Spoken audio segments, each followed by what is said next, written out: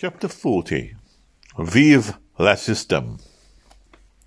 The alterations which the corporation has undertaken to make in the kiosk on the Grand Parade provided employment for several carpenters and plasterers for about 3 weeks, and afterwards for several painters. The fact was sufficient to secure the working men's unqualified approval of the action of the council in letting the place to Grinder, and Councillor Weakling's opposition, the reasons of which they did not take the trouble to inquire into or to understand, as they heartily condemned. All that they knew or cared was that he had tried to prevent the work being done, that he had referred in insulting terms to the working men of the town, and what right had he to call them half-starved, poverty-stricken, poor wretches? And if it came to being poverty-stricken, according to all accounts, well, he wasn't any too well off himself. Some of those blokes who went scragging about in the frock coats and pot hats and were just hard up as anyone else, if the truth were known. As for the corporation workmen, it was quite right that their wages should be reduced. Why should they get more money than anyone else? Yeah, it's us what's got to find the money, they said. We're the ratepayers, and why should we have to pay more wages than we get ourselves? And why should they have to get paid for holidays any more than us then, eh? During the next few weeks, the dearth of employment continued, because, of course, the work at the kiosk and the few other jobs that were being done didn't make much difference to the general situation. Groups of workmen stood at the corners or walked aimlessly about the street. Most of them no longer troubled to go to the different firms to ask for work, because they were actually told that they would be sent for, if wanted. During this time, Owen did his best to convert the other men to his views. He had accumulated a little library of socialist books and pamphlets which he lent to those he hoped to influence. Some of them took the books as promised, with the air of men who were conferring a great favour, that they would read them. As a rule, when they returned them, it was with vague expressions of approval, but they usually evinced a disinclination to discuss the contents in detail because, well, in 9 times out of 10, they had not attempted to read them. As for those who did make a half-hearted attempt to do so, in the majority of cases, their minds were so rusty and stultified by long years of disuse that, although the pamphlets were generally written in such simple language that a child might have understood, the argument was generally too obscure to be grasped by men whose minds were addled by the stories told to them by their Liberal and Tory masters. Some, when Owen offered to lend them some books or pamphlets, refused to accept them, and others who did him the great favour of accepting them afterwards boasted that they'd used them as toilet paper. Owen frequently entered into long arguments with the other men, stating that it was the duty of the state to provide productive work for all those who were willing to do it. Some few of them listened to men who only vaguely understood, but they were willing to be convinced. "Yeah, mate, yeah, well, it's right enough what you say," they'd remark. "Something ought to be done about it." Others ridiculed this doctrine of state employment. It was all very fine, but where was the money to come from? And then those who had been diagnosed or disposed to agree with Owen would relapse into their old apathy again. There were others who did not listen so quietly, but shouted with many curses that it was the likes of such fellows as Owen who were responsible for all the depression in trade.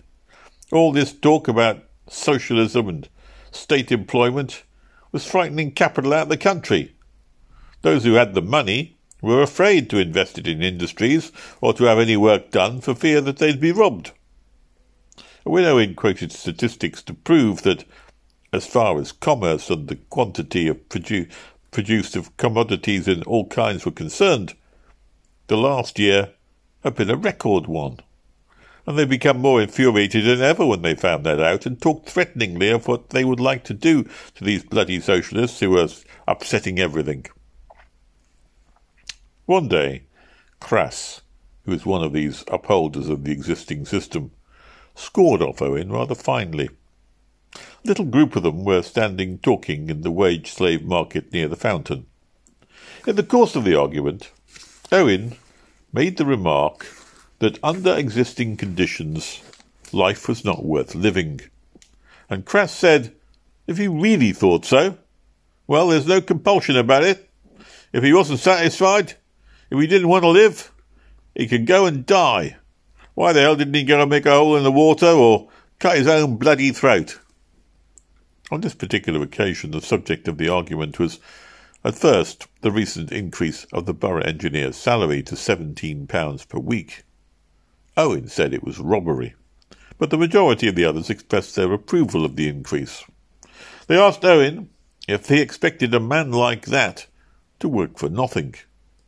It was not as if he was not one of the likes of themselves, they said, and as for it being robbery, Owen would be very glad to have the chance of getting it himself. Most of them seemed to think the fact that anyone would be glad to have £17 a week, provided it was right for them to pay that amount to the borough engineer. Usually, whenever Owen reflected upon the gross injustices and inhumanity of the existing social disorder, he became convinced that it could not possibly last. It was bound to fail and fall to pieces because of its own rottenness. It was not just, it was not common sense, and therefore it could not endure. But, always after one of these arguments, or rather disputes with his fellow workmen, he almost relapsed into hopelessness and despondency, because then he realized how vast and how strong are the fortifications that surrounded the present system. The great barriers and ramparts of invincible ignorance, apathy, and self-contempt, which will have to be broken down before the system of society, of which there are defences, could be swept away, seemed impossible. At other times, as he thought of the marvellous system, it presented itself to him in such an aspect of almost comical absurdity. He was forced to laugh, and to wonder whether it really existed at all, or if it were only an illusion of his own disordered mind. One of the things that the human race needed in order to exist was shelter, so that much painful labour that they had constructed by a large number of houses. Thousands of these houses were now standing unoccupied, while millions of people who had helped to build the houses were either homeless or herded together in overcrowded hovels. These human beings had such a strange system of arranging their affairs that if anyone were to go and burn down a lot of the houses, he would be conferring a great boon upon those who had built them, because such an act would, quote, make a lot more work.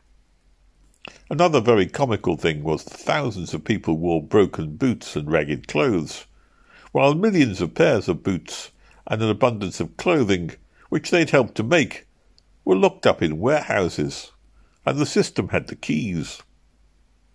Thousands of people lacked the necessities of life. The necessities of life were all produced by work. The people who lacked begged to be allowed to work and create those things of which they stood in need of, but the system prevented them from doing so. If anyone asked the system why it prevented these people from producing the things with which they were in want, the system replied, because they've already produced too much. The markets are glutted. The warehouses are filled to overflowing, and there's nothing more for them to do. There was in existence a huge accumulation of everything necessary. A great number of the people whose labour had reduced the vast store were now living in want. But the system said it could not be permitted to partake of these things that they'd created.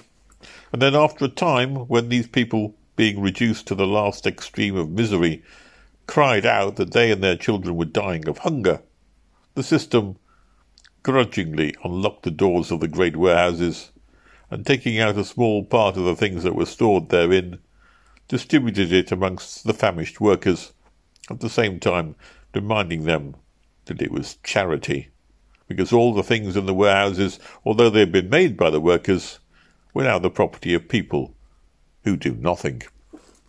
And then the starving, bootless, ragged, stupid wretches fell down and worshipped the system, and offered up their children as living sacrifices on its altars, saying, The beautiful system is the one and only possible, and the best human can devise. May the system live forever.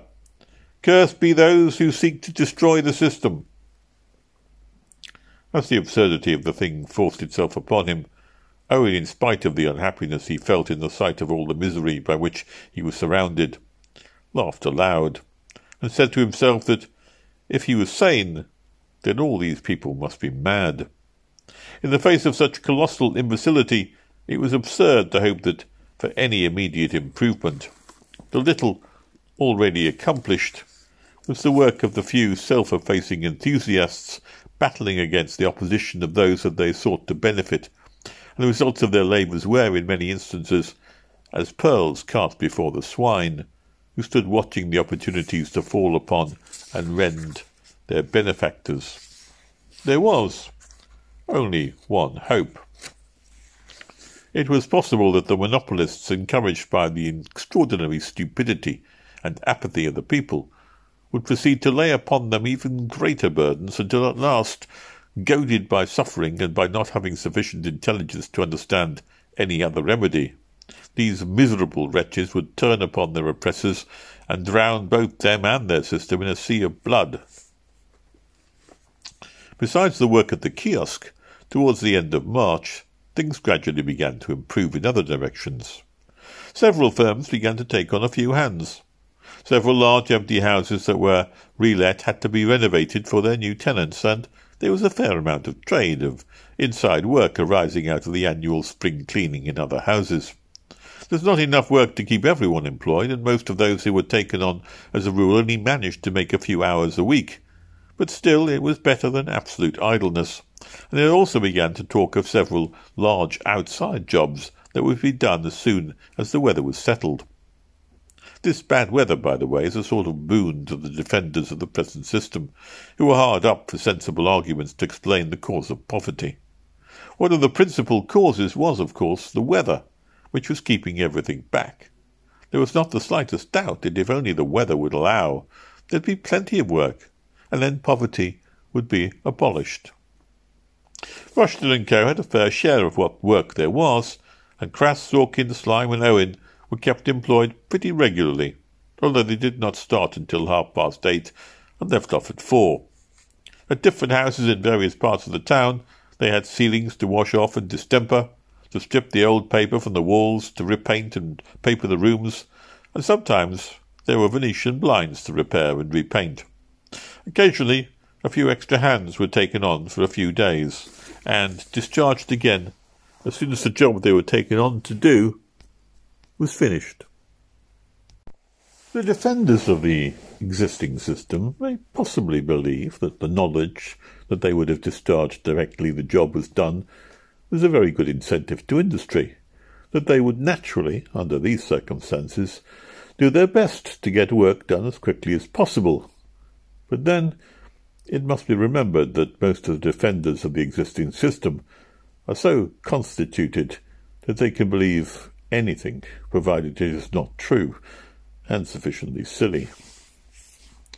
All the same, it was a fact that the workmen did do their very best to get over this work in the shortest possible time, because, well, although they knew that to do so was contrary to their own interests, they also knew that it would be very much more contrary to their interests not to do so. Their only chance of being kept on, if other work came in, was to tear into it for all that they were worth, and consequently most of the work was rushed and botched and slobbered over in about half the time it would have taken to do it properly. Rooms for which the customers paid to have 3 coats of paint were scamped with 1 or 2. What Misery did not know about scamping and faking the work, the men suggested to and showed him in the hope of currying favour with him in order that they might get the preference over others, and be sent for when the next job came in. This is the principal incentive provided by the present system, the incentive to cheat. These fellows cheated the customers of their money, they cheated themselves and their fellow workmen of work, and their children of bread, but it was all for a good cause. to make profit for their master. Harlow and Slime did one job, a room that Rushton & Co. had contracted to paint 3 coats. It was finished with 2, and the men cleared away their paints. The next day, when Slime went there to paper the room, the lady of the house said that the painting was not yet finished, and it was to have another coat. Slime assured her it had already been 3, but, as the lady insisted, Slime went to the shop and sought out Misery. Harlow had been stood off, as there was not another job just then, but fortunately he happened to be standing in the street outside the shop, so they called him in, and the 3 of them went round to the job and swore that the room had 3 coats. The lady protested that it was not so. She had watched the progress of the work, and besides it was impossible. They'd only been there for 3 days. The first day had not put on any paint at all, and they'd done the ceilings and stripped the walls. The painting had not started till the second day. How then could it have had 3 coats? Misery explained the mystery. He said that for the first coating they had had extra special fast-drying paint. Paint that dried so quickly that they were to give the work 2 coats in 1 day. For instance, one man did the window and the other the door, and when these were finished, both men did the skirting. And by the time the skirting was finished, well, the door and the window were dry enough for the second coat, and then, on the following day, the finishing coat. Of course, the extra special quick-drying paint was very expensive, but the firm didn't mind that. They knew that that must be what their customers wished, to have their work finished as quickly as possible, and their study was to give satisfaction to the customers. This explanation satisfied the lady, a poverty-stricken widow making a precarious living by taking in lodgers, who was the more easily deceived because she regarded Misery as a very holy man, having seen him preaching in the street on many occasions. There was another job at another boarding house that Owen and Easton did. 2 rooms which had to be painted, 3 coats of white paint and 1 of enamel, making 4 coats altogether. That was what the firm had contracted to do, and as the old paint in the rooms was a rather darker shade, it was absolutely necessary to give the work 3 coats before enamelling it. Misery wanted them to let it go with 2, but Owen pointed out that if they did so, it would be a ghastly mess, and it would never pass. After thinking the matter over for a few minutes, Misery told them to go on with the 3rd coat of paint. Then he went downstairs and asked to see the lady of the house. He explained to her that, in consequence of the old paint being so dark, he found it would be necessary, in order for them to make a good job of it, to give the work 4 coats before enamelling it. Of course, they had agreed for only 3, but as they always made a point of doing their work in a first-class manner rather than not make a good job, they would give it the extra coat for nothing. But he was sure that she would not wish them to do that. The lady said that she did not want them to work for nothing, and she wanted it done properly. If it were necessary to give it an extra coat, they must do so, and she would pay for it. How much would it be? Misery told her. The lady was satisfied, and Misery was in 7th heaven. Then he went upstairs again and warned Owen and Easton to be sure to say, if they were asked, that the work had had 4 coats. It would not be reasonable to blame Misery or Rushton for not wishing to do good, honest work. Well, there was no incentive. When they secured a contract, if they'd thought first of making the very best possible job of it, they would not have made so much profit. The incentive was not to do the work as well as possible, but to do it as little as possible. The incentive was not to make good work, but to make good profit. The same rule applied to the workers. They could not justly be blamed for not doing good work. Well, there was no incentive. To do good work requires time and pains. Most of them would have liked to take time and pains because all those who are capable of doing good work find pleasure and happiness in doing it, and have pride in it when it's done. But there was no incentive, unless the certainty of getting the sack could be called an incentive, because it was a moral certainty that Any man who was caught taking time and pains with his work would be promptly presented with the order of the boot. But there was plenty of incentive to hurry and scamp and slobber and to botch. There was another job at the lodging house. 2 rooms to be painted and papered. The landlord paid for the work, but the tenant had the privilege of choosing the paper. She could have any pattern she liked, as long as the cost did not exceed 1 shilling per roll, Rushton's estimate being for paper of that price. Misery sent her several patterns of 6penny papers marked at a shilling to choose from, but she didn't fancy any of them, and said so that she would come to the shop and make her selection. Hunter tore round the shop in a great hurry to get there before her. In his haste to dismount, he fell off his bicycle into the muddy road and nearly smashed the plate-glass window with the handle-bar of the machine as he placed it against the shop front before going in. Without waiting to clean the mud off his clothes, he ordered Bud, the pimply-faced shopman, to get out rolls of all the 6penny papers they had, and then to set both work and altered the price marked for them from 6pence to a shilling. And then they got out the number of shilling papers and altered the price marked upon them, changing it from a shilling to 1 6. When the unfortunate woman arrived, Misery was waiting for her with a benign smile upon his long visage. He showed her all the 6penny ones, but she didn't like any of them, so after a while Nimrod suggested that perhaps she should like a paper of a little better quality, and she could pay the trifling distance out of her own pocket. Then he showed her the shilling papers that he had marked up for 1 6, and eventually the lady selected one of these and paid the extra 6pence per roll himself, as Nimrod suggested. There were 15 rolls of paper altogether, 7 for one room and 8 for another. So in addition to the ordinary profit on the sale of the paper, about 275%, the firm made 7 and 6pence on this transaction. They might have done better out of the job itself if Slime had not been hanging the paper piecework. For the 2 rooms being of the same pattern, he could easily have managed to do them with 14 rolls. In fact, that was all he did use, but he cut up the partly destroyed one that was over so he could charge for hanging it. Owen was working there at the same time, for the painting of the rooms was not done before Slime had papered them. The finishing coat was put on after the paper was hung. He noticed that Slime destroying the paper and guessed the reason, and asked him how he could reconcile such conduct with that in his profession of religion.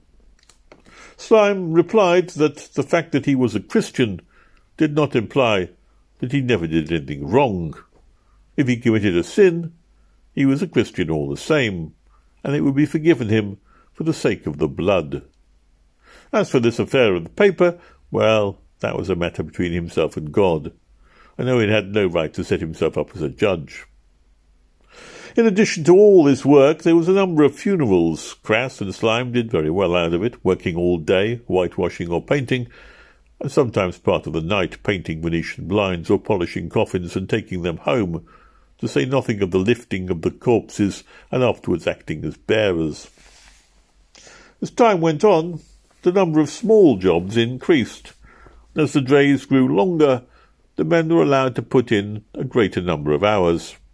Most of the firms had some work, but there was never enough to keep all the men in the town employed at the same time. It worked like this. Every firm had a certain number of men who were regarded as the regular hands, and then when there was any work to do, they got the preference over strangers or outsiders.